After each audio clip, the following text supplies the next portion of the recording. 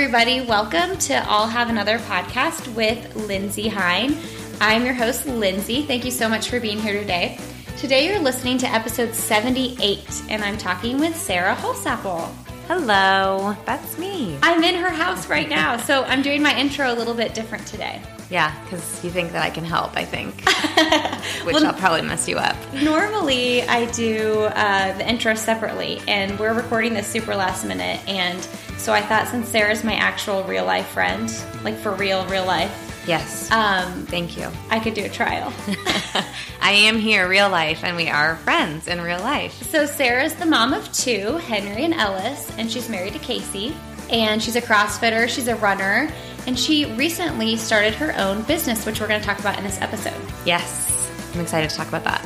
So we have to shout out our sponsors because we have to pay the bills. Let's do it. That's I what get we it. do. I totally get it. And you have good sponsors, so yeah. it's good to mention them. So Kind Snacks is on board with us this month, and you guys know I love Kind Bar. Do you eat Kind Bars? I do. I love their Kind Bars. The chocolate, dark chocolate ones. Those are my favorite. Yep. And what I love about Kind Snacks is they have very minimal ingredients, so you feel like you're eating like a good, clean snack. But they fill you up. Yes. Yeah. And I don't know if you know much about their company, but I heard their founder on Poppy Harlow's podcast, which you might like her podcast because she's all about like woman power, like women in business. Like she interviews people like that. I mean, obviously this guy's a dude, but yeah, his story is just really powerful, and it makes you want to support his business because he's got a good heart behind it. But anyway, Kind Snacks is offering listeners of the show a sample box, and all you have to do is pay shipping. Cool. So, well, I've heard that when you've advertised before, or when you've talked about this before, and I need to just actually take advantage of it because I do really like their snacks, and I want to try the jalapeno one that you mention all the time. Right, and so shipping's $5.99, and you get 10 bars. So basically, you pay $2 at the store, so you might as well just get a sample box. Right, and are they the same size bars? Yeah, they're like the regular size, but they give you they have like different kinds in the sample pack because they're wanting you to try the different kinds they have. But so you get 10 bars for $5.99. All you pay is shipping. So kindsnacks.com/Lindsay. And then the other sponsor we have to shout out is the 500 Festival Mini. Yes. Which Henry's too young to try it this year. 1 year shy. You have to be 5, right? Yeah, you have and to be he's 5. 4. So it's Sunday, September 17th at the Indianapolis Motor Speedway. And it's for kids ages 5 through 12. And it's a race distance that matches up to their age. And Marshall did the rookie run, which has Henry done the rookie run? No, he hasn't. He's old enough this year. Okay, he's funny. He doesn't really like to run, he says. Although he runs in the backyard. Yeah. Maybe organized running isn't his thing. We'll see. Well, it's funny because when Marshall did the rookie run, I was like, he's kind of a clinger as far as like when you drop him off somewhere, he wants you to give him a hug and kiss like 95 times, and he has a hard time leaving your side. Yeah. Even though I've been taking him to like the gym or Parents' Day Out or whatever since he was basically, 3 months old, he still, every time I leave him somewhere, it's this like kind of big to do. Anyway, I was nervous because the parents drop the kids off at the start line and have to part ways and meet at the finish line, and I was like, he's not going to go. Right. You thought he would just stand there. Yeah, and I'm super competitive, and I know he's fast, and I was like, I really want him to win. Did he? Yeah, he won his little heat, but there was like 10 heats. Or there was probably 20 heats in his age group. So, that's cool though. But I'm kind of embarrassed because I took these Instagram stories and I was like screaming like a crazy person. Yeah, I've done that. I always listen back to my Instagram stories and I was like, I just need to record them and not talk. I know. Because I sound like a crazy mom. I think about that sometimes too, but I'm like, well, this is what we're really doing, and like I'm talking, so. Yeah, and you're not going to get any reaction from them unless you are talking. Right. So that makes sense. So the Mini is in September, and I think just like being to let them run on the speedway is really cool in itself. Yeah. And people, you guys, listeners of the show can use the code ANOTHER17 to get $3 off the registration, so it's $12. And the funny thing about registering for races like this is when we registered for the rookie run, he walked away with this like bag of stuff that was worth way more than what the actual cost of the entry was anyway. So nice. So you get it back. Yeah. So anyway, it's fun. You guys check that out. The Indy Mini registration. Use the code ANOTHER17 to get $3 off. So that's all I have. All right. We're good. Now we can get rolling with our chat. Okay, let's do it. So Sarah and I met through our friend Emily. Yes. And then you are friends with my friend Lara. Yes. Lara and I... Well, you guys are like besties. Yeah, well, Lara was my very first friend at Indiana University. We were both journalism majors, but we actually are, we started our career at IU at journalism camp. It's a real thing. It's very cool. When we were both juniors in high school. So she was the editor of her paper and I was the assistant editor of mine. And so we ended up coming to this journalism camp as juniors and to kind of like explore the world of journalism. And then obviously IU has a great journalism school. And so we went there and we met and we became really good friends. And our relationship dates all the way back to then. So. And you're from Ohio. I'm from Ohio. Yep. I'm from Dayton, Ohio. A suburb right outside of Dayton. I have 2 older brothers and parents that are very happily married, just celebrated their 43rd wedding anniversary at the beginning of August. So they're great role models, and I just want my marriage to be exactly like theirs. My dad still calls my mom his girlfriend. Oh, that's so special. Yeah, they're really cute. That's hilarious that you say that because Glenn called me his girlfriend the other day, and Marshall was like, "You're not her girlfriend. You're the mommy and daddy, or you're not her boyfriend, or whatever." He didn't get it. Yeah. Well, that makes sense. It's probably a little confusing. Yeah, but that's so cute. So why is IU because of the journalism school? Yeah. Well, I had always wanted to go to a big school, Big Ten, really. But why not Ohio State? Oh, girl. Tell me. I hope you don't have a lot of Ohio State fans, but I am not an Ohio State fan. Okay, why? And not only am I not an Ohio State fan, I am the opposite of an Ohio State fan.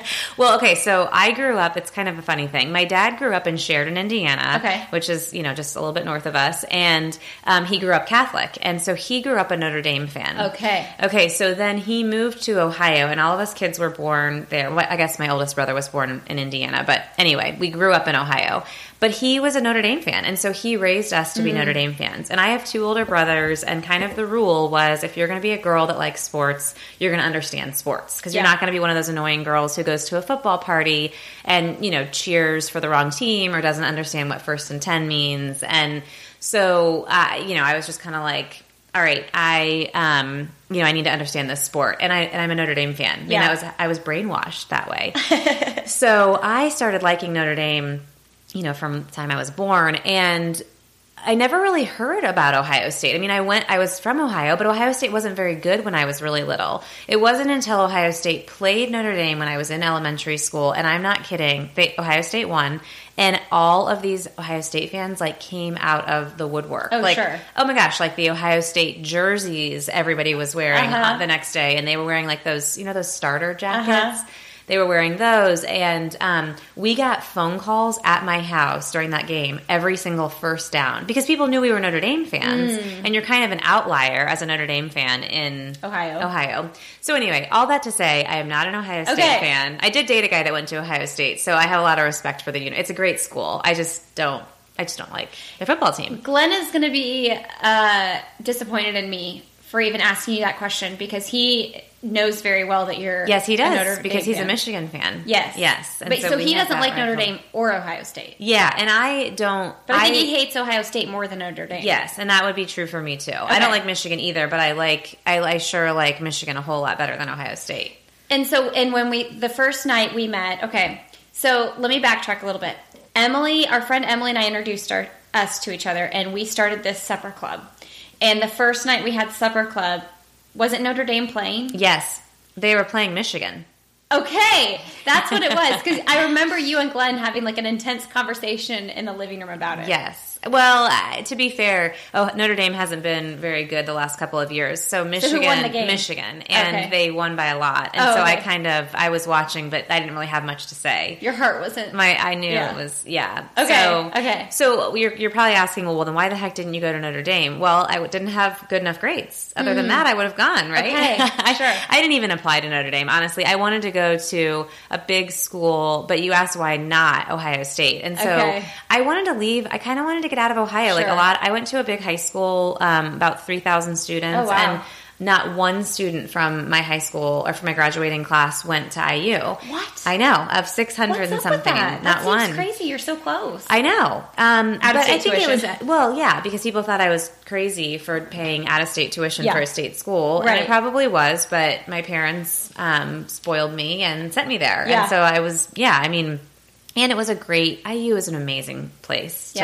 And I love, IU, of course, I love IU basketball and I love IU football. They have a lot of room for improvement. But I love tailgating there and I met my husband there. And so I have nothing but wonderful things to say about Bloomington. Sometimes I wonder if me being from Bloomington, waters down the whole IU IU experience a little bit. I'm sure it does. Because and even now still, when I go home, I go to Bloomington. Yep. But so I want to tell everybody a little bit about our supper club because it's our friends Emily and Aaron, Kristen and George. Yep. Sarah and Casey, and Glenn and I. Yep. And we rotate. Yeah, so it's really cool. We do once a month, one of the couples hosts the group, and kind of the rule is whoever hosts cooks, and then whoever is not hosting brings alcohol. So so it's a pretty good deal because once every quarter you have to host, but then every other month, you're getting a free meal and you just have to bring some wine, and it's great company. And we've had some really good meals. Lots of good things that. It's interesting because you and Glenn obviously are vegetarians. I know. We totally are. We are such a buzzkill. But you guys, I missed your dinner, but Casey went and he said that the food was phenomenal. Yeah. And, he's like, you never know when the vegetarians are hosting what we're going to get. But he said the food was great and I really enjoy it. I'm glad our next one's coming up. I know. This weekend. It's Saturday. Yeah. Yeah, Kristen and George's. Yeah, Kristen and George's. Well, I know. It's funny because when Emily and I met randomly. She came to my stroller group one time, and then she kind of stalked me on Instagram and sent me a message about schools and living in the city and all this. And they came over for a play date, her and her kids. And I knew that I really liked her. And you get to an age where you're like, if I'm going to make room for new friends in my life, this really has to make sense and work because once you start adding kids and all this, you just time is precious. Yes. It's precious no matter what. Yep. So then when she asked, she was like, I'm starting this supper club. I'm trying to find different couples that I think will mesh and that all live, in the city close to one another. I was so excited. I was like, oh, I'm so happy that you thought of me to be a part of this. Yeah. Because otherwise, we would never have met you and Casey or Kristen and George. We wouldn't have. Because George and I knew each other from a program that we went through, the Stanley K. Lacey Leadership Program. We knew each other from that. And that's how I met Emily, because I met Aaron. Aaron, her husband. So Aaron, George, and I all went through the Stanley K. Lacey Leadership Program. And as a result, I met their better halves and really cool wives. And then you. So yeah. And the thing about the supper club is I wanted to immerse myself in something like this where, I could talk about random family, kid stuff, mundane things, but also I wanted to surround myself with people that I knew were going to talk about real important life issues and inspire me to be a better person. I know that sounds really corny, but it's so true. Yeah, and I think that, we do have those conversations at Supper Club, but we also, our group text is probably where that happens. Oh, that's true. In even a more real way. I feel like we're sending, political articles or religious articles or inspiring quotes or, hey, you should listen to this podcast. We are all about recommending the podcast on there. And just mom advice and stuff like that. Yeah. Yeah. So it's nice. And it's been a great group of friends. And we're all so busy. So to be able to get a weekend once a month. We haven't been over the summer. We kind of took some time off, but to be able to get a weekend once a month and carve that time out is pretty. It's pretty cool that we all make time for it. And the other rule is no kids allowed. Yes. So if you're hosting and you can get your kids to bed, you can put your kids to bed, but you don't bring your kids. You get a babysitter. Yeah. And that is what I call investment into the happiness bank because babysitters make me sane. Well, and there's just no way. It would just be a different experience. Yeah, there would be between all of us. Gosh, there would be 3, 6, 7, 8, 9 kids. 9 kids. Yeah. Come on, there's no way. Nope. 9 kids, 6 and under. No. And we go late. We go later into the night. 11, 10 or 11 is usually when everybody leaves. Yep. Okay, so that's supper club. So find some couples or friends in your area and start yourself a supper club. Yeah, it's fun. And it doesn't have to be anything fancy. Dinner, I mean, I think we made pizzas one night. Yeah, you guys did pizzas, but they were like cute little personal pizzas. Yeah, but they weren't anything fancy. You could just order pizza if you wanted to. Yes, you could do whatever you want. It's your house. You make the rules there. Yep. Okay, so I want to talk about your career. Yeah. So obviously you met Lara, who, if you guys are listening, I'm kind of embarrassed of my beginning episodes of the podcast because I didn't know what the heck I was doing. But Lara's one of those episodes. I think she's like 17 or 18, so you can go back and meet Lara if you listen to that. But you started out your career doing news reporting. Yeah. So when I went to IU and studied journalism, my kind of concentration, if you will, was broadcast. And so I decided I wanted to be a television reporter, and I started my career in Terre Haute, Indiana. Woohoo! Where, when you graduate from college, you have, and you're trying to be a television reporter, you literally have a tape, a resume. At the time, it was a VHS, quite literally, which makes me feel really old. So funny. Now it's a link that you send, to your website. But it was a VHS. It was me on camera, and the news directors would pop it in, and they'd decide if they liked the way that I looked and sounded within about 30 seconds, and then they'd pop it out because they would get hundreds of tapes during the week. So I sent tapes all over the country to all these small towns, and I was lucky enough to get a job in Terre Haute because, one, it was close to my family. I mean, my family's in Dayton, so it's only about, 3.5 hours away. And then at the time, my boyfriend, now husband, was in law school at IU, and so we were still very close. In proximity. So I worked in Terre Haute for just 8 months, and then I applied for a job in Evansville, Indiana, and I got a job there, and I was working at the ABC affiliate in Evansville for 2.5 years. And that was a really exciting time because that was during the 2008 presidential election. And so it was very cool because if you'll recall at that time, Indiana was a swing state, right? I mean, which doesn't happen very often. Yeah. And so all the candidates were stumping through Indiana, and both Obama and Clinton came through Evansville and had Hillary Clinton came through and actually had a rally. Barack Obama just came through and visited a job site, but it was a press event. I mean, he invited the press to come and watch, and so I got to interview both of them. Okay. Was that super nerve-wracking? It was. You were super young, too. Yes, I was really young. So my interview with Hillary Clinton was very cool because it was just she and I in a room. Oh my gosh. Yes. That is... Well, I guess she and I and all of the Secret Service and a right. photographer. But I cannot even imagine. Yeah. How much time did you get? So I didn't get very much time. So what happened with that was her staffers had said she's not doing interviews, individual interviews at this rally.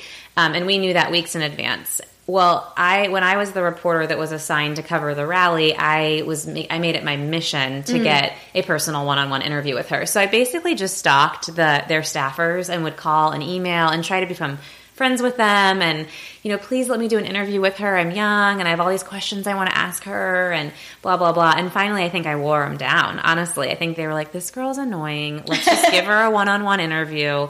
So they ended up opening the one-on-one interviews to each station. Every station got to designate a reporter for the one-on-one interview, and I was the one that was designated from my station. Did you beg your station to be the one? Well, I worked so hard to get this interview that I would have been pretty upset had they taken it away from me. Yeah. So after she had the rally, it was in a school. We were all put in all the stations were put in various classrooms individually, and we had 5 minutes basically to prepare the questions that we were going to ask. Mine were pretty much prepared anyway. So she came in the room and we had it went quick. It was probably 2.5, 3 minutes with her until she moved on to the next room and the next station. And but she was lovely and nice. And did you get a picture? You know what? I didn't. But I'm sure that would have been uncomfortable to ask. Yeah, I thought about it and I didn't ask because I thought it was unprofessional. Yeah. I just did. I thought... I wish now that I would have. I know, because you're like, now. I just thought it was unprofessional, so I didn't ask for one. But my biggest takeaway, I don't remember any of the questions that I asked her. I remember her being very kind and gracious to do an interview with me. I remember her being very short. That's really? And I'm pretty short. I'm only about 5'4", but she has to be like 5'2". Really? I mean, she is short. Were you wearing heels? I was wearing just small heels, but I felt like I was towering over her. Yeah. So I remember funny. I guess if she looks short if I think of seeing her on the news and whatnot. Yeah, she is. So that was cool. And then Obama came through shortly after, and I got to interview. And I remember, was extremely tall, much taller than I remembered seeing on TV. And so I got to do. And you might have to edit this, but it's what's called a gangbang interview. I don't have to edit that. So that's what the news people call it. That's what the news people call it. It's where all the reporters and photographers get to interview him at once. Okay. And so we all collectively, you kind of stand. He stands in the middle. You've seen it on TV, and all the reporters are around, and it's called a gangbang. And you just fire questions at him. Okay. And you hold your microphone out, and you try to yell over the reporter next to you. That's what I picture from TV. Yes. Seeing movies and stuff. Yeah. And so I got a couple questions in with him. I did get this reporter at the time that worked for the newspaper down there, got this awesome picture of me holding a microphone, and Obama is looking right at me. Where is it? Is it in here in it's your not office? in here. I have it on social media. No, I don't have it framed. But yeah, so anyway, that was pretty neat. That is so cool. I mean, that's kind of, I feel like, is iconic the right word? I feel like that could be a really cool picture. Yeah, it's cool. Someday my kids, when I talk about my TV career, I'll get to show them that. And he was the president. Right? And I got to interview him. Yeah. So that was neat. That's so cool. If you had to choose, if you could have only had one of those experiences, which one would you have picked? Oh, I would have picked, and this is, I'm not trying to make political statements here, but I would have picked Hillary Clinton because I got to interview her one-on-one. Yeah. I mean, and I worked so hard for that interview. Yeah. To get that interview. That it was a high point in my career for sure. It still is a high point in my career. Yeah, I mean, even though I'm not a reporter anymore, to know that that they had said no one-on-ones, and I worked to get it, and I got to do it, and definitely that one.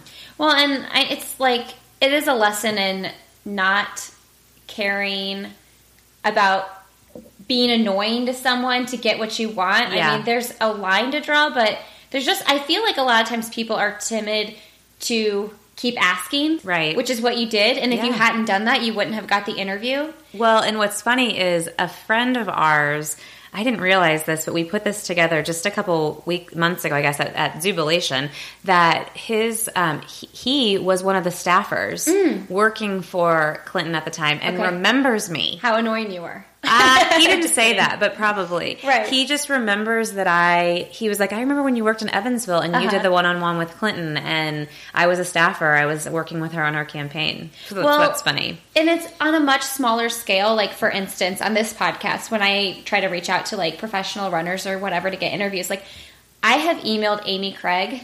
For anybody who's listening, if you know Amy Craig and you want to connect me. Come on, Amy. Let's do it, girl. I've emailed her probably 5 times to come on the show. I haven't got a response back yet. You got to go a different route. I know, but I'm not scared that I'm annoying her or bothering her, because if she can just look at that email and just ignore it, fine. But I'm just going to keep trying. And there's a sense where I'm sure it's a bit flattering, right? Right, I mean, this girl, why really wants to? Yeah, I mean, obviously I mean something. I'm doing something, I'm doing something for the world, or she sees something in me. And so I say keep going at it. I probably just wouldn't email her anymore. I'd probably go a different route. I know. I need to figure that route out. Tweet her. I know. I've done that too. Start blowing her up on the Twitter. Yeah. Sometimes when I do that, when I randomly tweet guests that I'd really love to have on the show, I'm like, other people probably think that's annoying that I do that, but... Well, you got to do it. I mean, you've gotten some really great guests, so if that works. Well, and Amy Craig, you might not... It's so funny because when I talk about professional runners, marathoners, that people in the running world really know. Do you know who Amy Craig is? I don't. Don't be embarrassed. Sorry, Amy. But she just won a medal in London at the World Championships in the marathon. Oh, wow. What did she run it in? The marathon? Yeah. Oh, I don't know what her time was, but it's 2:20 something. Wow. I mean, very amazing. Fast. Yeah. And she ran the Olympics with Shalane Flanagan and Des Linden. So she's super famous distance runner in our country, in the world, really. But anyway, yeah, just like when I reach out to people like that and I just keep at it, just like with your interview with Hillary, like you could be like, I'm just gonna like, I asked and they said no, so I'm gonna move on. I'm just gonna move on. But then you're not gonna get anywhere. That's not fun. And news is super competitive, and it was definitely. It was definitely like, I'm going to get this interview, and no other station is. And then again, like I said, she opened it up to everyone, but I think the fact that I was told no made me want to do it even more. So then when did you move to Indy? So then I worked in Evansville for 2.5 years, and I moved to Indy and started working at the ABC affiliate Channel 6, WWRTV here in Indy, in 2009. And that was awesome. I mean, I had never dreamed of being like a Today Show anchor or working at CNBC or MSNBC. My goal was to work in a big market, like a top 25, and be the main anchor. That was always my dream. And Indy's top 25, Indy's market 25. So every city, if you don't know this, has a market attached to it. So what are we? We're market 25. Oh, that is what we are. So New York is market 1, LA is market 2, and you can probably figure out. We're all the way down to 25? That's pretty big though when you think of the size. I would have thought even bigger. Oh, no. I mean, there's a lot of of bigger cities with So it's market 25, and it's I guess they could. Now someone might fact check me. They could have fallen, but I don't think so. I'm pretty sure it's 25. So anyway, that was kind of my goal, like work in a market that size because it's a manageable size city, and be the main anchor. And then I started at Channel 6. I was the youngest reporter in the market at the time. I was really excited to get the job, and I just didn't love it. It was odd. I mean, I would cry on my way into work, and I remember Casey saying, like, I feel like this isn't, we had just gotten married, I feel like this isn't the person I married, like what's going on. I loved the people I worked with.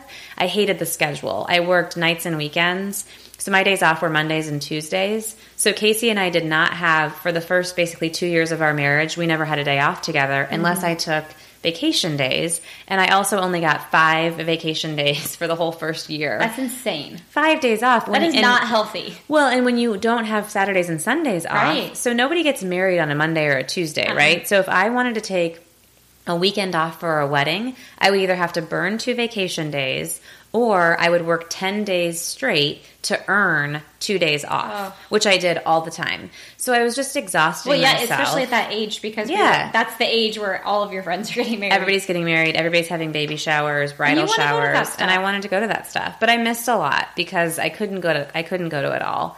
So it all kind of came to a head on a trip once, and Casey and I were on our way home, and I remember just crying on the plane, and he was just like, something's got to give. Like, this clearly isn't your dream if you're crying. Like, this isn't, you thought it was, and you were wrong, so what? Like, you're 26 years old. Let's make a change. Or I can't remember how old I was. I think I was 29, 28. I don't remember. It doesn't matter. The point is that I was young.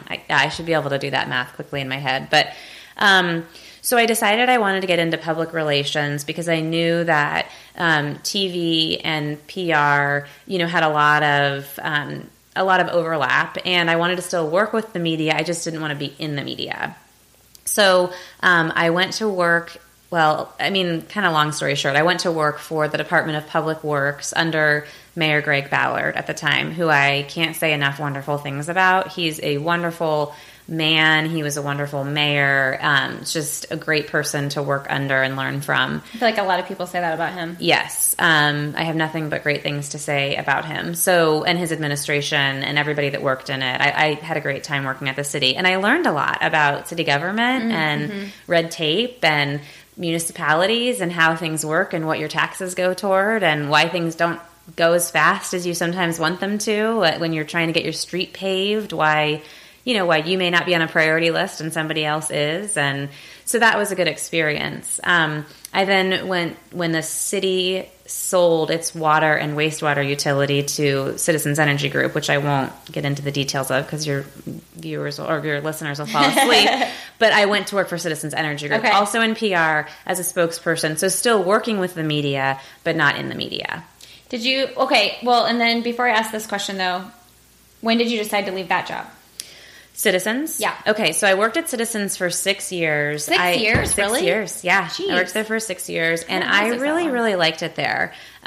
So the people there were wonderful. I liked working with, I was working with the media a lot because Citizens is in the news a lot because they're in control of the, they oversee the water, they're the water company, they're the gas company. So anytime something happens with those utilities, the media call, and then I would go on TV.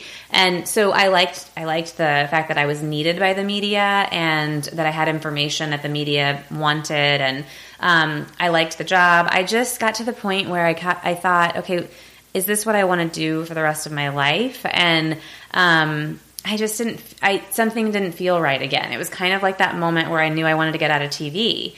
And so I started talking to Casey about starting my own company. And I remember when I came home one day and said, I think I'm going to quit my job and start my own company.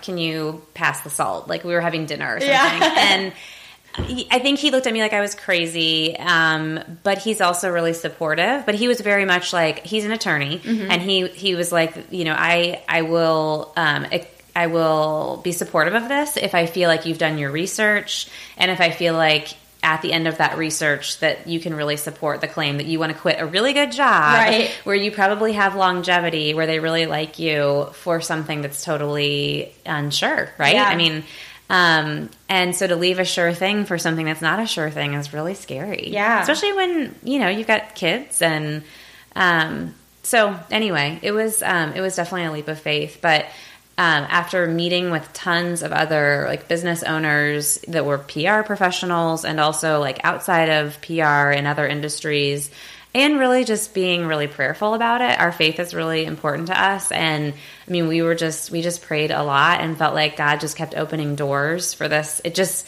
every time I would feel like there was a barrier that, I can't start my own business because of X, I would pray about it and that barrier would go away. I mean, it was that cut and dry, honestly. And so I just felt like this is what I'm supposed to do. And so I walked into my boss one day and I quit. I mean, I gave them 7 weeks notice, and they were very happy for me, and it wasn't like I just walked out the door. I remember when you told us, though, that you were doing it, and I don't even think I realized it. You're like, oh, yeah, by the way, I'm starting my own business. And I was like, oh, yeah, okay, this is super exciting. Yeah, I think one of the things I was concerned about in the beginning was people convincing me that it wasn't a good idea, because I was so convinced that it was, and I felt like Casey and I were doing our due diligence to make sure that it was the right idea. Yeah. There's a lot to learn when you start your own business. You've got to pay your own taxes, which is a lot of fun. But you can also write a lot of things off. And, you have to decide, am I billing by the hour or am I billing by the project? And what is my hourly rate? And how do I manage things if I have too much going on and not enough help? Can I get an outside vendor to help me? I mean, there's just so much that it's all on you. And so it wasn't a decision we made lightly by any means. I remember my dad is one of my best friends and the person I probably look up to most in the world. And he's a great businessman. And I remember he said, "Are you starting your own business because you want to work less?" And I said, I don't know. And he said, well, until you can answer that question, you shouldn't start your own business. Because if you're starting your own business because you want to work less, you're starting it for the wrong reason. Yeah. And I said, I don't want to work. I finally came back to him and said, I know the answer. I don't want to work less. I just want to work smarter. Yeah. I want to be in total control of my schedule, which I am. I mean, obviously my clients, right? You have meetings. I have meetings and things, of course, but I can control when those meetings are, and I can decide if I don't want to have a meeting, so I can do a podcast with you. And spend 30 minutes trying to figure out my mixer with me. That's okay. Maybe my TV, background came in a little handy when we were trying to figure out the mixer. I don't know. And so I just said, I think this is going to be an opportunity for me to build something and still be able to raise my my kids and do something that I really love. And I have to tell you, I have never been happier professionally. Oh, I love it. I mean, I feel like I finally know what I want to be when I grow up. I get up every day excited about my job. I love it. It was the best decision I think I've ever made. I mean, outside of marrying my wonderful husband, best decision. That and too, you have 2 kids. Your kids do go to daycare, but if you wanted to just be Ellis and I are going to have a day anytime I want. I'm just going to do that. Yep. Henry asked me today. My son is 4, just turned 4, and I was taking him to school. They go to the Jewish Community Center. And he said, "Hey, Mom, we're going to go on a field trip again. We're going to go to the pumpkin patch." And I went with him last year, and he remembered that. And, do you think you'll be able to go? And it wasn't even like, do I think I'll be able to go? Sure, I'll be able to go. Yeah. I'll just clear my schedule because I get to do that now. Yeah. So that's the beauty of it. I mean, there's certainly hard parts, but that's the beauty of it. So tell everybody what your business is, what it's called. Wholesapple Communications. So it's called Wholesapple Communications, which is kind of a mouthful, but I vetted that. That's her last name. It's my last name. I vetted that over time with a lot of people, and they just said, Wholesapple is a unique enough name, and most PR firms are just like a person's name. I mean, there's Borshoff, there's Hirons, there's Bolson, and so it kind of made sense to use a last name that, one, was recognized by my TV friends in the industry, and then also one that was kind of unique enough that it stands out. So I do public relations, which basically means like if you have an event and you're wanting to get media attention, I would help you write a press release and call the right reporters and try to plan who's going to be talking and what that person's going to be saying at the event. I also help with crisis communication. So if your company has a situation where, I don't know, someone high profile got a DUI and you're afraid it's going to hit the media. My job is to, one, make sure it doesn't. And then if it does, figure out messaging. Like, how can we make sure that the media, tells this story in a way that's fair? And then I do things like I'm working on an annual report for someone right now. So for a client just needed someone to write their annual report. So I do a lot of... That sounds really hard. It's a really big project. Yeah, that sounds like very daunting. I can't wait till it's over, kind of. It kind of stresses me out just thinking about it. The communications part excites me, but that makes me like, Well, I really like to write, and so, but it's a lot of, it's a lot of writing. Yeah. So I do a fair amount of copywriting in this very office where I just sit and, and I just write. So, which is nice because I can kind of do it anywhere. And you guys, I'm so jealous of this home office. Oh, thanks. I mean, it is just like incredible. Oh, well, you're so nice. We actually, when we renovated this house, the plan was for Casey works from home a lot, my husband, and so this was kind of his space, and so we always referred to it as, even like on the plans, on the renovation plans, Casey's office, and so you share it. Even on the paint cans downstairs, it says Casey's office. Oh, funny. But we don't really share it. It's really mine now. So does he not work from home as much anymore? He never really worked from home a ton. He works at night. Probably. So I see what you're saying. Yeah. Like once he's out of the office. Yeah, I would say he works from home. He may work from home 3 times a month or something. But he just wanted an office where he had a TV on the wall and, where he has like his Scotch and bourbon collection. Oh my gosh. Scotch. He'll get so mad that I said that. We're on the Mad Men It's just bourbon. Why aren't we drinking that right now? we are on the Mad Men set. We should be drinking bourbon right now. Well, we do love some Mad Men, so. It's early though, you guys. That's the reason we're not drinking the bourbon. Yeah, maybe we'll wait till noon. Yeah. But anyway, I'm drinking the Perrier and you're drinking coffee. I am. Right? Yeah, I'm almost done with it.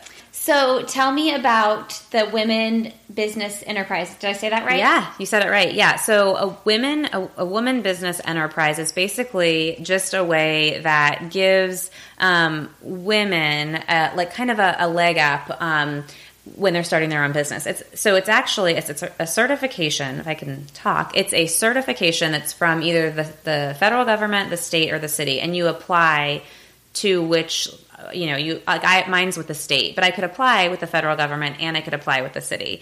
So basically the rule is your company has to be 51% owned and operated by a woman. So mine is obviously 100% owned and operated by a woman, but if it were only 51%, I could apply for the certification.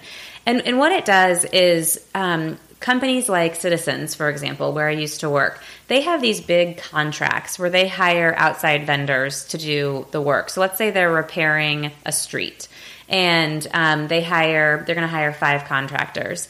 They aim to make a certain percentage of those contractors women business enterprises or minority business enterprises or veteran business enterprises. Those are like the 3 categories. It just gives them an incentive to to hire smaller companies, because typically those minority women and veteran business enterprises are going to be smaller than ones that, you know, are otherwise not owned by minorities. So it gives them an incentive, and it gives those companies an incentive to, or those people an incentive to start their own business, if that makes sense. I don't know if I kind of botched that, but it's a really daunting process to apply. You have to apply. It took me several months. So why was it so important for you to apply? Because I wanted to have the certification. Well, you have to apply to get the certification. So you apply, and then the state or the city or the federal government decides if you're going to get the certification. So you don't get to just like be a woman and a business owner and be and have your certification. You have to apply for it. So I did it because I knew that what would happen is companies would call me and say, hey, we have an incentive at our company to work with minorities, and you're a minority business owner, and so we want to hire you. Or we want you to bid on this job, and if your bid comes in at the exact same as like as someone else's, we're going to give it to you because you being a woman business owner gives you the leg up. Do you have statistics? Could you pull this out of your pocket? Like, what's the percentage of businesses owned by men versus women? No, I don't. And again, I don't mean to. It's certainly not to say that like if you're a man and you own a business, you should. But come on, I mean, affirmative action, right? That's the world that we live in, and so it's basically like affirmative action for business owners. So what's happened with me is I just basically decided, and like I said, when my husband and I vetted this whole starting your own business thing, he basically mandated that his only rule was if you are going to start this own business, you are going to get your WBE certification, because why not? Because it's going to give you a leg up for just being a woman and a business owner. I mean, again, I come back to you have to have talent, and you have to know what you're doing, and you can't just say like, hey, I'm a woman, hire me. Like and come on, like nobody wants... We're not playing that game. Nobody's playing that card. But all things being equal, if you have that certification and someone else doesn't, and everything else is equal with your bid, you're probably going to get it. That's good. So I would definitely encourage women and minority and veteran business owners to look into it if you haven't already. You know, you might be listening and thinking, well, hang on, I own my own business and I'm the sole owner. Why don't I do this? Why don't I? You should. You should have it. I mean, there's no reason that you shouldn't, except that it's a pain to apply for, but you should make it a priority, and you should get it because it could give you an advantage that you're entitled to. Do you envision your company growing so that you hire employees, or do you envision wanting it to be a single person? Yeah, that's a good question. We talk about that all the time, Casey and I do, because he's my sole board of director. Does he manage the finances, or do you? I do all my own invoicing. I pretty much manage the finances. He helps we have an accountant, but he helps with taxes. That gets really tricky. No, I do the finances. That's, it's my business. He's like, I have my own job. You got a business, I got a business, and so you got to do you wanted to do this. So yes, my goal would be, I would love to have office space. I love my home office, but I would love to have office space, maybe like downtown, I don't know, on Mass Ave, something hip and cool. I'd love to have 5 or 6 employees someday. I don't really see it growing into something huge because I really want to have a lot of control and a lot of hand in what's the final output that goes out to my clients. But and I think you lose some of that maybe when it gets really large. But I would love to keep it kind of small. Yeah, that makes sense. Vicki Bolson was on this podcast back in the day too. I know. And I feel like she kind of like her firm it's decent size. I think they have 30 employees. They do now. I mean, she started just like me though. That's what everything you're saying is reminding me of, like how she got started, because she worked for somebody else and then her kids were little and she wanted to kind of do her own thing, and it was a little bit part-time, and then as her kids got bigger she kind of grew it, and the business, she hired a ton of employees. So everything you're telling me is like she would be a great mentor for you. Well, that's really funny you say that, because Vicky's firm, Bolson Group, just got their WBE certification. Oh, really? Okay. Yep, or they're in the process of getting it. I don't know if they've received it yet, but I know they're in the process of applying for it because obviously she's the owner. Right. And she and I have been emailing to get coffee because I know some of the people that work with her. And I've just reached out to her to say, hey, would you just talk to me about how you did it? So who knows? Maybe down the road I'll say like, I really only wanted to be 5 or 6 people, but now all of a sudden it's grown to... Who knows? Yeah. Yeah. I mean, Myra Borshoff started similar way. And obviously, I don't know if you know much about Borshoff, but they're one of the biggest PR firms in town. I just know one of my neighbors works for them. Yeah. And she, Myra's very well respected in the industry. Yeah. So who knows? I mean, maybe. Well, okay. This is a good segue to mention my live show really quick because I was going to do that in the break anyway. I don't know if you know this, but the live show is actually at Vicky's office downtown. Oh, it is? Yes. I didn't know that. Yeah, so Vicky came on the podcast, and I interviewed her, and she was way back in the day, and I was super nervous to interview her because she was the first, businesswoman that I had interviewed. Anybody else I'd interviewed had been, a runner or a friend, and when I talk about running, I know my shit. Right. I know what I'm talking about. And so I was a little bit nervous, and she's a little bit older than us, and so... But anyway, I sat down and interviewed her, and she made me feel so comfortable. She was so awesome. And then, followed up with me, invited me to, a luncheon that she had bought a table at. And we've kept in contact. We went to breakfast a couple months ago. And she offered, I was looking for a space for my live show. I was thinking about renting out the Speakeasy, and she offered her brand new office space, which is right downtown. It has a really awesome view of the city. Yeah, it's right by the Sports Corp, right? Yep, it's in Pan Am Plaza. Mm-hmm. And it's just it's very posh and trendy. And so I didn't know that it was there, but that makes me really excited. I'm planning to come to your live show. No, Vicky, the Bolson Group has a lot of really cool projects going on right now. They're a great firm. Lots of good people work there. So you're coming to the live show. The rest of our Supper Club girls are coming as well. And people listening, see, I'm doing this as a trial. Normally I do a break cut in, and I bring my music in, and then I go back to the episode. But since we're sitting right here and we're talking about it, I'm just doing it here. Okay. There's going to be no intros or breaks in this episode. So if you are waiting for music or an intro or a break, it's not happening, guys. But Saturday, September 30th, come run the Indy Women's Half Marathon or the 5K. Are you going to do one of them? I don't know. Is it on my you're doing my training program. Is it on there? That's another fun thing we could talk about. I'm writing a training plan for Sarah last minute for Monumental Half. She's trying to run a PR. We'll get to that in just a minute, but I'll put it in there for the 5K. Okay. I'll have you race the 5K to test your speed. Okay, that's a good idea. And I have a $5 off code for you since you're coming to the live show. Okay.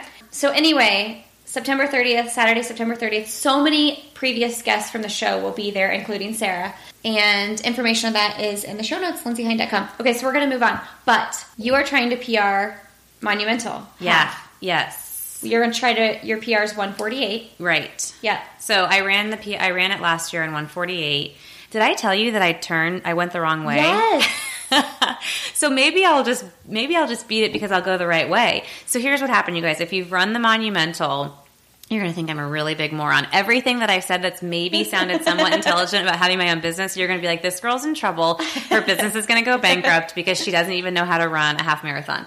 So I've run a lot of halves. I've run one full. I think last year was my 10th half or something. One full. And so I know what I'm doing, right? At least kind of.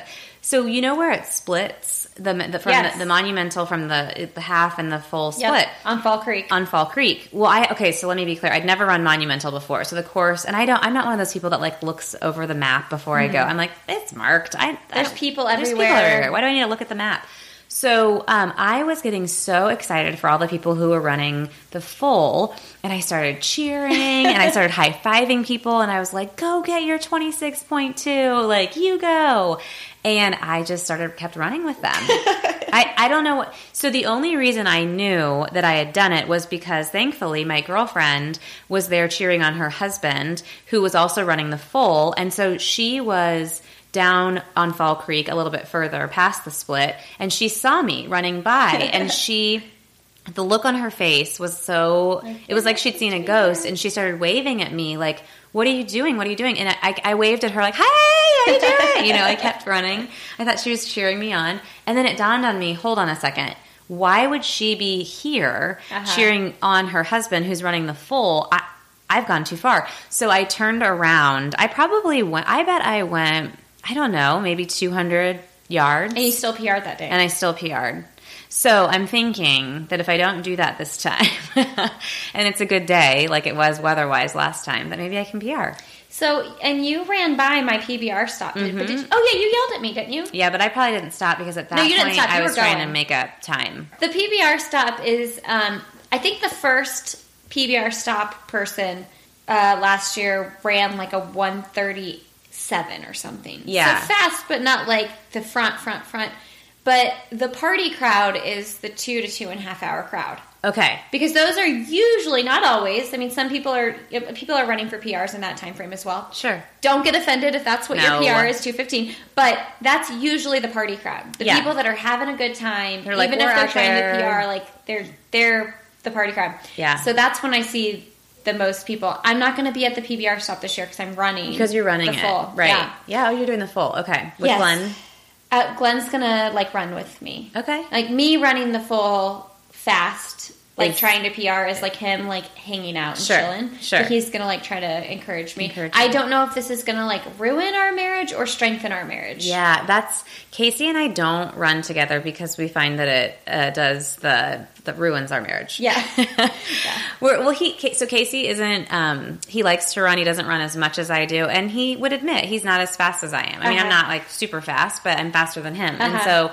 He ran the Monumental for the first time last year. It was his first half marathon. Aww. Yeah, and I was super proud of him. Is that condescending how I said, aw? No. And he ran it pretty, I mean, he did it in, I think, 2:03. Yeah.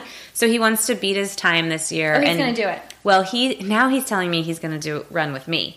So he's going to go from, he thinks, a 2:03 to like a 1:45. Well, if he follows your training plan that I write, maybe he will. It's hard for us to run. Like, you guys run a lot together with your stroller. I don't know why. We just don't love, I'll do it, but I don't love it. If I'm going out for a run, I really like to listen to my music or your podcast. And I'd like to just like veg and run. I don't really like to be with my kids when I run. I mean, me sound like a really bad mom, but not at all. I just need my time. Well, I think I run so much more than you, though, that like I do get a lot of solo runs in too. Yes. And we do take the kids. Like if we're going for a run on like a Sunday, for instance, we'll run with all of them. And I think our kids. I think we're a little bit lucky, but I also think like they've been running in the stroller since they were like born. Yeah. And so they've been trained. Yes. Yeah. But like we just on Saturday mornings, man, we utilize the Y childcare. Yeah. And that's just our thing though. And we enjoy that. And No, and you know what? I should look into that because the JCC where they go has childcare. I wonder if they let you leave the grounds though to run. You're not, that's the lucky thing about our Y. And a lot of Ys don't let you do that, but they let you go run outside. Yeah, because who wants to run on a treadmill? I do not like running on treadmills. And I don't mind treadmills either. No? No. So Sarah just filled out her questionnaire, and I'm going to write up her plan, probably have it done this weekend, but she kind of was giving me some information on what she does and stuff, and one thing she's maybe not going to like, which I feel like most people don't like when I write them a training plan, is that I slow down your easy-paced runs so much. Really? Yes. So what am my pace going to be? Well, if you want to run, okay, so I'm just pulling this, like... So my pace was, last year I ran it in, like, I think it was 148 something, and my pace was 8:20. 8:19 maybe? So 8:19, and that's your half marathon pace. Mm-hmm. Okay, so what do you run your easy runs in? Well, I'm terrible because I try to run it all at that pace. Right. Yeah, exactly. I went out for just a 3-mile run this morning, and I was so frustrated. I looked down at my watch, and I was like, 8:45? Yeah. What the heck is happening to me? And then I get on in my head. Let me put this into perspective for you. So if I were to go race a half marathon in 3 weeks, I would probably try to run like 6:55 pace. For the half? Yes. That you're trying to race? Yes. Okay. That would be a realistic goal for me right now. Okay. If I tried to run that pace on my regular runs every day, I would literally just run myself to the ground. Oh, interesting. And then for the full marathon this fall, I'm probably going to try to run like 7:10 pace or something like that. Wow, that's amazing, Lindsay. Well, my easy pace runs are like anywhere between 8:30 and 9:30. Oh my gosh. Yes. So I'm going to love that. Right. Like so Glenn and I ran 16 miles easy last weekend. It was supposed to be an easy run. And I ran, my fastest mile was probably like 8:35. Wow. And my slowest was probably like 9:15. Well, and when I was running those 8:35s, like, I was like, it was a little bit of an effort just because my legs were tired from running 16 miles. But that's the most common thing I see with runners is that they run their easy runs too fast. And then you don't have as much energy in the tank to like kill a really sick workout that's gonna really help you on race day. But we'll talk about all that later. But interesting. Yeah. Well, one of the podcasts you did, I just listened to it a couple weeks ago, and it was about like, oh gosh, I'm sorry, I forget her name, but she was talking all about how she just strategized wrong on race day and ate wrong, eating, the eating I knew about. But when she was like, I strategized the way that I ran, I remember thinking, what in the world? People strategize the way that they run? I mean, my strategy is I have to run the whole time I'm running. If my watch does not say faster than 8:19, I'm not going to PR. Seems pretty simple. What happens to me is that I get in my head, and if I look down and I'm going 8:30 for, a quarter of a mile, I flip out because then I'm like, I have to make it up now. I'm not going to PR, and what a waste. And I've trained so much. And so maybe you can help me get out of my head. Oh, totally. And there's also something to be said for the fact, and we'll talk about this really quick, is that Sarah CrossFits too. Yeah, and I really want to keep a week? CrossFitting. Yeah, I love CrossFit. There is something to be said for like if you're someone that's running 20 miles a week or like 50 miles a week.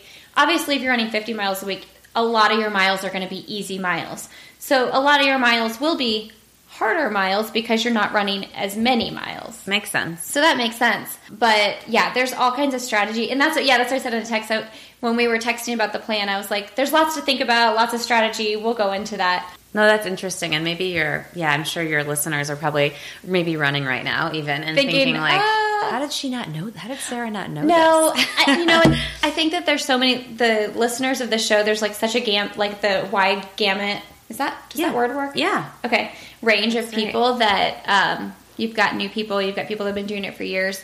But man, like my marathon pace effort, like 7:10 pace. That's nuts. That's fast. And so like this Saturday, we have an 18-mile run and I'm going to try to do 6 to 8 miles around 7:10 pace. And like if I try to run 7:10 pace even, my full marathon pace easy. I mean, that is an effort. Yeah, you'd be gassed. Yeah. So anyway. Cool. Well, I'm glad to know that. What CrossFit studio do you go to? I do CrossFit, Broad Ripple CrossFit. Okay. Yeah, and I actually came across it when I was training for my one and only full marathon. Okay. I think there'll be another one at some point in the future, a full, but not right now. And when I was training for that, I remember thinking how sick I was of running, and I would run by the CrossFit, because I would run on the Monon, and CrossFit Broad Ripple is right there on the Monon. And so my running partner and I would see it, and I was like, that looks cool. I really want to do cross training. Like, I want to be done with this running. So, I mean, literally, we ran the full in October and 2012, and I think I signed up for CrossFit like November of 2012. Ready to move on to something else. Yeah, and I've been doing it ever since, and I love it. And so it's hard because I really want to like be toned and build muscle, and running sometimes contradicts that. Like, I mean, obviously you're toned and you have muscle, but it's also, I get really lean when I run. I mean, almost like when I was training for my full marathon, I remember thinking, I don't really love the way I look right now. Like, I feel too, I don't know, I too thin. Like, it just doesn't feel like me. Like, I want more muscle mass than this. So I probably wasn't eating enough. So there's just that whole balance of like eating enough protein and still lifting and then being able to run. And then, oh, by the way, I have like my own business and 2 kids. Well, that's what I was going to ask you. When do you CrossFit? Morning. You do early? Yeah. So, like, how many days? So I do either 6 a.m. or 6:30 a.m. And do you, like, Monday, Wednesday, Friday? Yep. I usually do Monday, Wednesday, Friday. That's okay. exactly it. Yep. So or sometimes I'll throw in a Saturday class. So then when do you make time to run? So then I'll run, like, Tuesday, Thursday, Saturday, or Tuesday, Thursday, Sunday. Do you do that in the morning, or do you do that? Yeah, always. I do everything in the morning. Really? Always. Do you run outside in the dark? Yeah. When I was training for Monumental, I had like a headlamp, and so I would wear my headlamp and my reflective vest. And I remember doing I think I did like a 10-miler once, and I started it at maybe, I don't know, 5:15 or something in the morning. During the week, yeah, I had to get it done, and it was pretty early, and it was pretty dark, and I didn't feel comfortable. Yeah. I don't really want to do that again. I don't like running in the dark by myself. Yeah. Okay, so we have to move to the end of our podcast questions, which always makes me sad. But a couple of things. Garth Brooks is coming to Indy. Yes. So excited. I grew up sort of listening to country music. And for the most part, I listen to music like My Morning Jacket, or I go old school like John Mellencamp. I like that kind of music. But I still love country. Yep. And I remember in high school, my sister bought the Garth Brooks box set. Nice. And I listened to that all the time. So I'm like, I swear I'm going to know all the words to every song. But we're both going to go. Yes, October 7th. So he just announced, I think yesterday, that he was coming to Indy with Trisha, as his wife, for those of you who don't know, Trisha Yearwood. And they haven't been to Indy in, I think, 21 years. Wow. And so, yeah, they're coming to Banker's Life on October the 7th. So Casey and I saw Garth in January. I saw him live for the first time. I don't remember if he had seen him before, but we went to celebrate our anniversary, 9 years. I guess, sorry, it was 8. We're coming up on 9, but you just celebrated 9. Yeah, yesterday. Which is so exciting. Congratulations. Thank you. So we were celebrating our 8-year anniversary, and we went and saw him in Cincinnati. And I liked Garth Brooks, but I'm a huge country fan, and I would not say he was even in my top 5 until I saw him live and realized that I knew every single song. Yeah. You don't realize how many songs you hear like at the bar from college. I was like, this takes me right back, to IU or to high school. Or it was hands down the best concert I've ever seen in my life. He is an amazing performer. For that concert, we had 5th row tickets, so we were on the floor. We could basically see him sweat. So that probably played into it. But it was amazing. I'm so excited that he's coming to Indy. I said to Glenn last night, we were at Livery, and I was like, hey, I told him, you texted me about Garth. Yep. And I don't think anybody else in Supper Club I think Kristen and Emily were like, pass. No, I don't think so. I don't think they're country fans. And Glenn has dragged me to so many concerts, which I'm so thankful for because he's opened my eyes to so much good music. But it's always me going to a show with him, for his band. And now he's going to come with you. Yeah, because I was like, you don't have to go because my sister would love to go with me. Yeah, and I want to go with you guys. Yeah. But last night he goes, I'm only going if you can guarantee that he's going to play Thunder Rolls. And he will. Yeah. He will. He did and he will. He plays everything. Yeah. When we left that concert, I remember Casey and I thinking, we were talking about it and it was like, there's nothing he didn't play. Going through the whole list. Everything. He played it. Has he always been a country fan? Yeah, he has.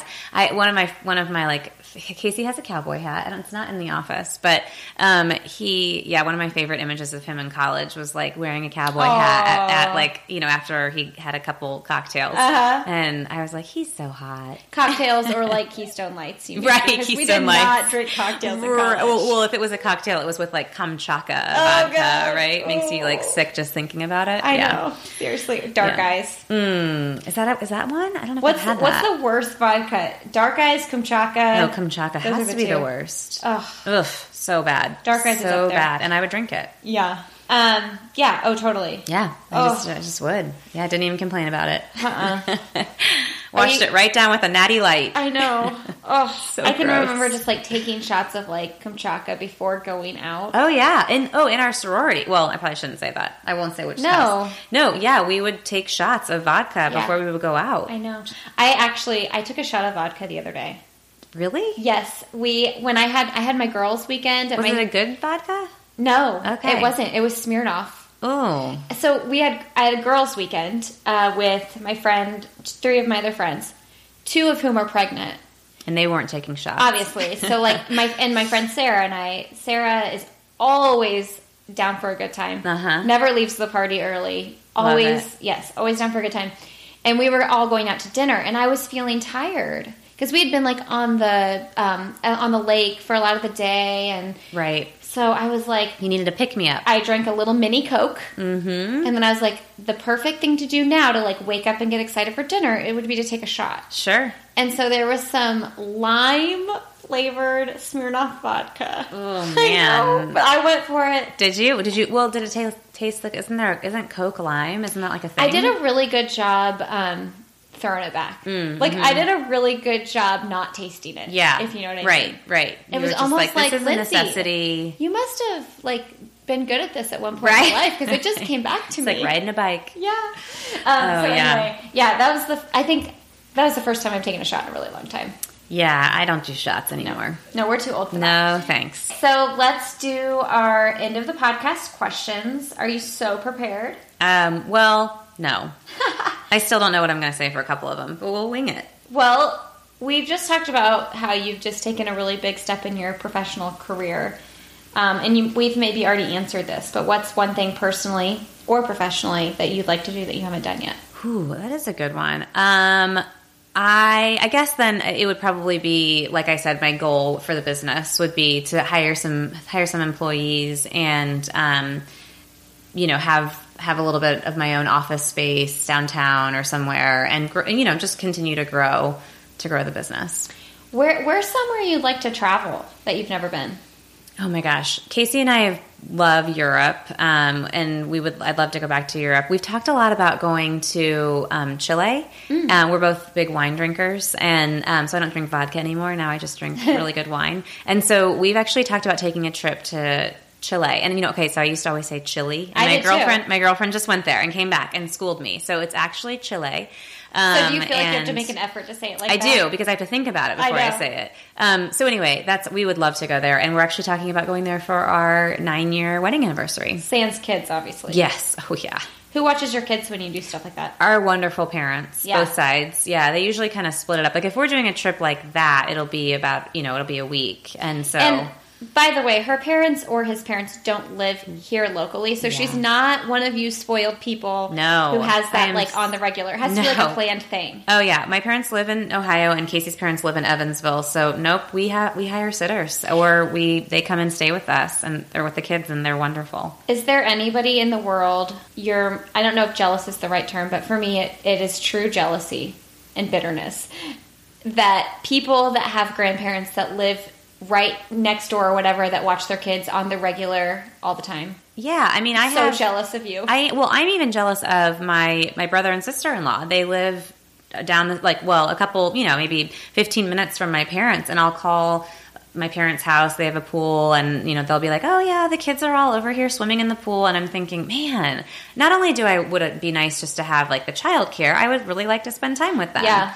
But we made the choice to live in Indy, and we love Indy. So. Yeah. It's just the little things, for instance, I'm just navigating this now. Marshall's school gets out at 3 now. Yep. And that is, right when Lewis and Russell are napping. So I literally have to wake them up to go pick them up. And I'm like, man, if my parents lived in this town, I could put them down to a nap at my mom's house. And I'm just going to go get him and I'll be back here. I mean, just so many little convenience things. Yeah. So if you are one of those people that has that luxury, know how lucky you are. I don't want to hear about your complaints. No. Not to mention, man, we spend a lot of money on babysitters. No kidding. So much money. And I very much value that time, so it's worth it to me. But it's definitely something you have to consider when you're working on your budget and things like that, because that's a big expense. Yep. But it's worth it. Here's the big one.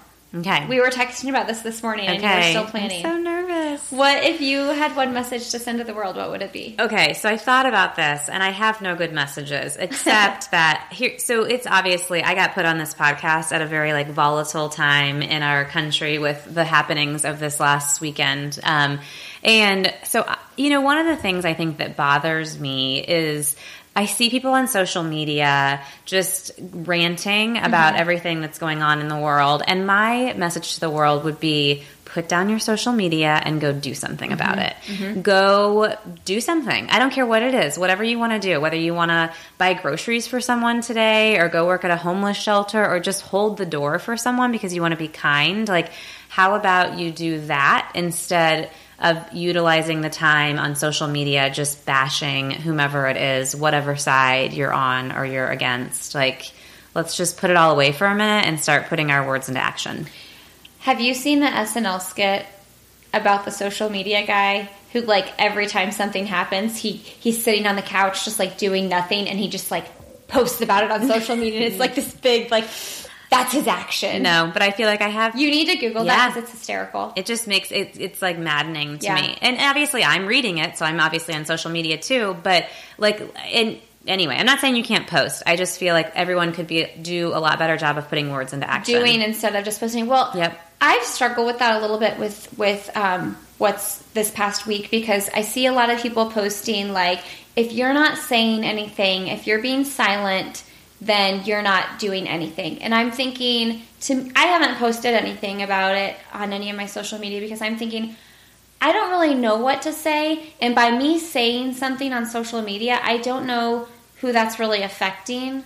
And also, like, not you, but, like, no one gets to decide how I show my support or my or my disapproval for anything else. I'll decide that. Yeah. And I guess my point is, like, I would rather put that into action and be kind to a stranger. Or one of my favorite things to do is buy groceries for people. Yeah. My family, my dad and brothers, and we challenge each other to do this. And I am not kidding. The smile it puts on someone's face when you say, hey, can I buy your groceries? And it doesn't have to be like someone who you view as low income. I mean, I've bought some girl's lunch who was wearing Lululemon yoga pants and was at Whole Foods. Like, the girl could afford her lunch, but she was like, that's really nice, and now I'm going to go pay it forward. Yeah. And I'm not trying to profess that I'm, like, the nicest person on the planet. I'm just saying that I feel like there's so much hate in the world already. I don't need your hate on my social media page also. Yeah. Go do something about it. So I always listen to the Happy Hour with Jamie Ivey, and she's interviewed this woman named Latasha on her podcast, and she formed this organization called Be the Bridge, and it's all about, like, racial reconciliation and things like that. So in the light of everything that's been going on, I was, like, on her website trying to figure out, okay, like, how do I get involved? Like, what do I need to do? Yeah, that's awesome. But instead of, like, just, like, posting a blanket statement, right. Like, I'm trying to figure out, what you can do. How can I be part of this? Yep. You know? Right. So, anyway, yeah. So, what are you loving right now? Moving on to something a little bit lighter. I'm loving summer with my kids. That probably sounds really padded answer, but I love watching Henry swim. He's doing swim lessons, and he's a really good little swimmer. Aww. And he loves it. And so Ellis, my daughter, and I will go to the pool while he does his lesson, and she and I'll be in the shallow end or the baby pool while he swims with the coach. And I'm loving that. It's I look forward to it every week. We do it on Thursdays. Another perk of being able to have my own business is I can make that lesson at 4:00 and go pick them up early from school and go, and it's great. Yeah. What is the best, most recent book you've read? I am reading right now Glass Castle. Oh, right. Which I really like. If you haven't read it, it's very good. I'm only about 50% of the way through. But I love Settle for More by Megyn Kelly. She was she worked for Fox News and then recently jumped ship, and I think she's going to NBC. I hope I got that right. ABC or NBC? I think it's NBC. I think NBC. Yeah. Is she joining the Today Show? No. I don't think so. No, is she joining the Today Show? I think she's going to be a commentator. I mean, a reporter, like an anchor, like she was on Fox. Somebody recently left Today or something, and I feel like they were, like, moving over. Somebody said, like, making room for Megyn Kelly. Now I can't remember. I could be wrong. I didn't think she was going into that entertainment type I could role. be very, very wrong about that. Anyway, she wrote Settle for More. And I have that on my list in Goodreads ever since you recommended it. It is fabulous. I mean, I like it because it talks a lot about, like, struggling as a journalist and starting out. But then she also goes into her dealings with, just some controversial issues that she had with bosses. She talks a lot about her interviews with Donald Trump, which are the topic itself is very interesting. You know, whether you like Donald Trump or not doesn't matter because it's history, what she writes about, and it's interesting to read. So, well, she was very critical of Donald Trump, wasn't she? She was. Yeah. And then it talks about the backlash that came from that and then how they reconciled, which I'll leave to the reader to decide about. I mean, it's very interesting. Okay. So Settle for More. On my list. Okay. Do you listen to podcasts? Yours. I know. No, I do. I listen to some. Yeah. What do you listen to? I listen to God-Centered Mom. Oh, yeah. I like that one a lot. I also did the whole, I did the Serial series, and then I did S-Town recently. Yeah. I'm pushing Oprah on everybody. Making Oprah? Yeah. I've started Well, no, I haven't started Making Oprah, but Oprah herself has a new podcast. Oh, okay. Soul Conversations. Oh, cool. You have to, everybody listening right now, like Oprah needs me pushing her podcast. She's struggling. She's struggling. No one knows her. I think that she launched and she was literally number 1 on the charts. I'm sure. But everything she touches turns to gold. With Sheryl Sandberg is so good. I also read Lean In, loved it. Love Sheryl Sandberg. I want to read her new book. Option B. And I've had several people on this podcast recommend that book, but man, I was like crying when I listened to the interview, but also like it ends with like so much hope. And our friend Emily, we were talking to this about her. She's like, I can't go there right now. Like, with what's happened this week in our country and just everything, I can't put myself in a more emotional, vulnerable situation. But man, when you are in a place where you can listen to it, that interview is so good. Just the way she dealt with it with her kids, and because her husband passed away 2 years ago suddenly. Yeah. Total random thing. Yeah. It was so sad. One of the best interviews I've ever listened to be completely honest. Well, my girl Oprah, she always gets it right. I should probably be really taking true notes when I listen to Oprah interview. What is a nonprofit you like to support? My brother and sister-in-law have started a nonprofit called Joyride, and it's in honor of their son Carter, who has Dandy Walker syndrome, which is like a rare brain abnormality that he was born with. So Joyride is an exclusive car club for children with special needs. So basically, they took the approach that like we want to give kids with special needs an opportunity to not be on the sidelines, to be a part of a club that's just for them. So their first event is next weekend, and there'll be all these high-end, unique cars like Maseratis, Lamborghinis, Aston Martins. Some of them I haven't even ever heard of before. And these kids, these members, will have an opportunity to come and ride in the cars. They go around this track, and it's really exciting. In fact, they capped it at 60 members, and it's their first event, so they kind of weren't thinking they would get 60 members, and they just reached 60 last night, a week early. That's so cool. I'm helping him with media for that, but I'm also just really supportive of it's been his dream and his passion, and I'm really supportive of it. And is that happening in Ohio? So it's happening in Ohio, but I think they fully intend to bring Joyride to Indiana. So joyridecars.org. Oh, awesome. I love that. Yep. Okay. Well, I'm going to just stay at your house all day because I love it so much. Oh, you're so nice. Thanks. It's not going to be very fun later when everybody comes home, but it's quiet right now. I hear that. Thank you, everybody, for listening today. You guys don't forget to check out Kind Snacks, the offer they are offering listeners, kindsnacks.com/Lindsay. And for $5.99, you can get 10 bars. They literally just deliver it to your door. And then sign your kids up for the 500 Festival Mini. It's going to be a blast. Saturday, September 7th. Sunday. I keep doing that. Sunday, September 17th. And that's the weekend we're going to Nashville. Oh, that's right. That is the same weekend. Yeah, Sarah, Kristen, Emily, and I, our supper club crew, we're leaving the kids with the boys. I wonder if they'll do something together. And we're going to Nashville for the weekend. But anyway, it's that Sunday when we get back, and it's going to be a blast. You guys can use the code ANOTHER17 to get $3 off your registration. And, yeah, come to my live show. Come meet Sarah. Oh, yeah. It'll be fun. Thanks for having me on. Yeah. This was a lot of fun. All right, you guys, have a wonderful day. Have a great weekend. And as always, I'll see you next Friday.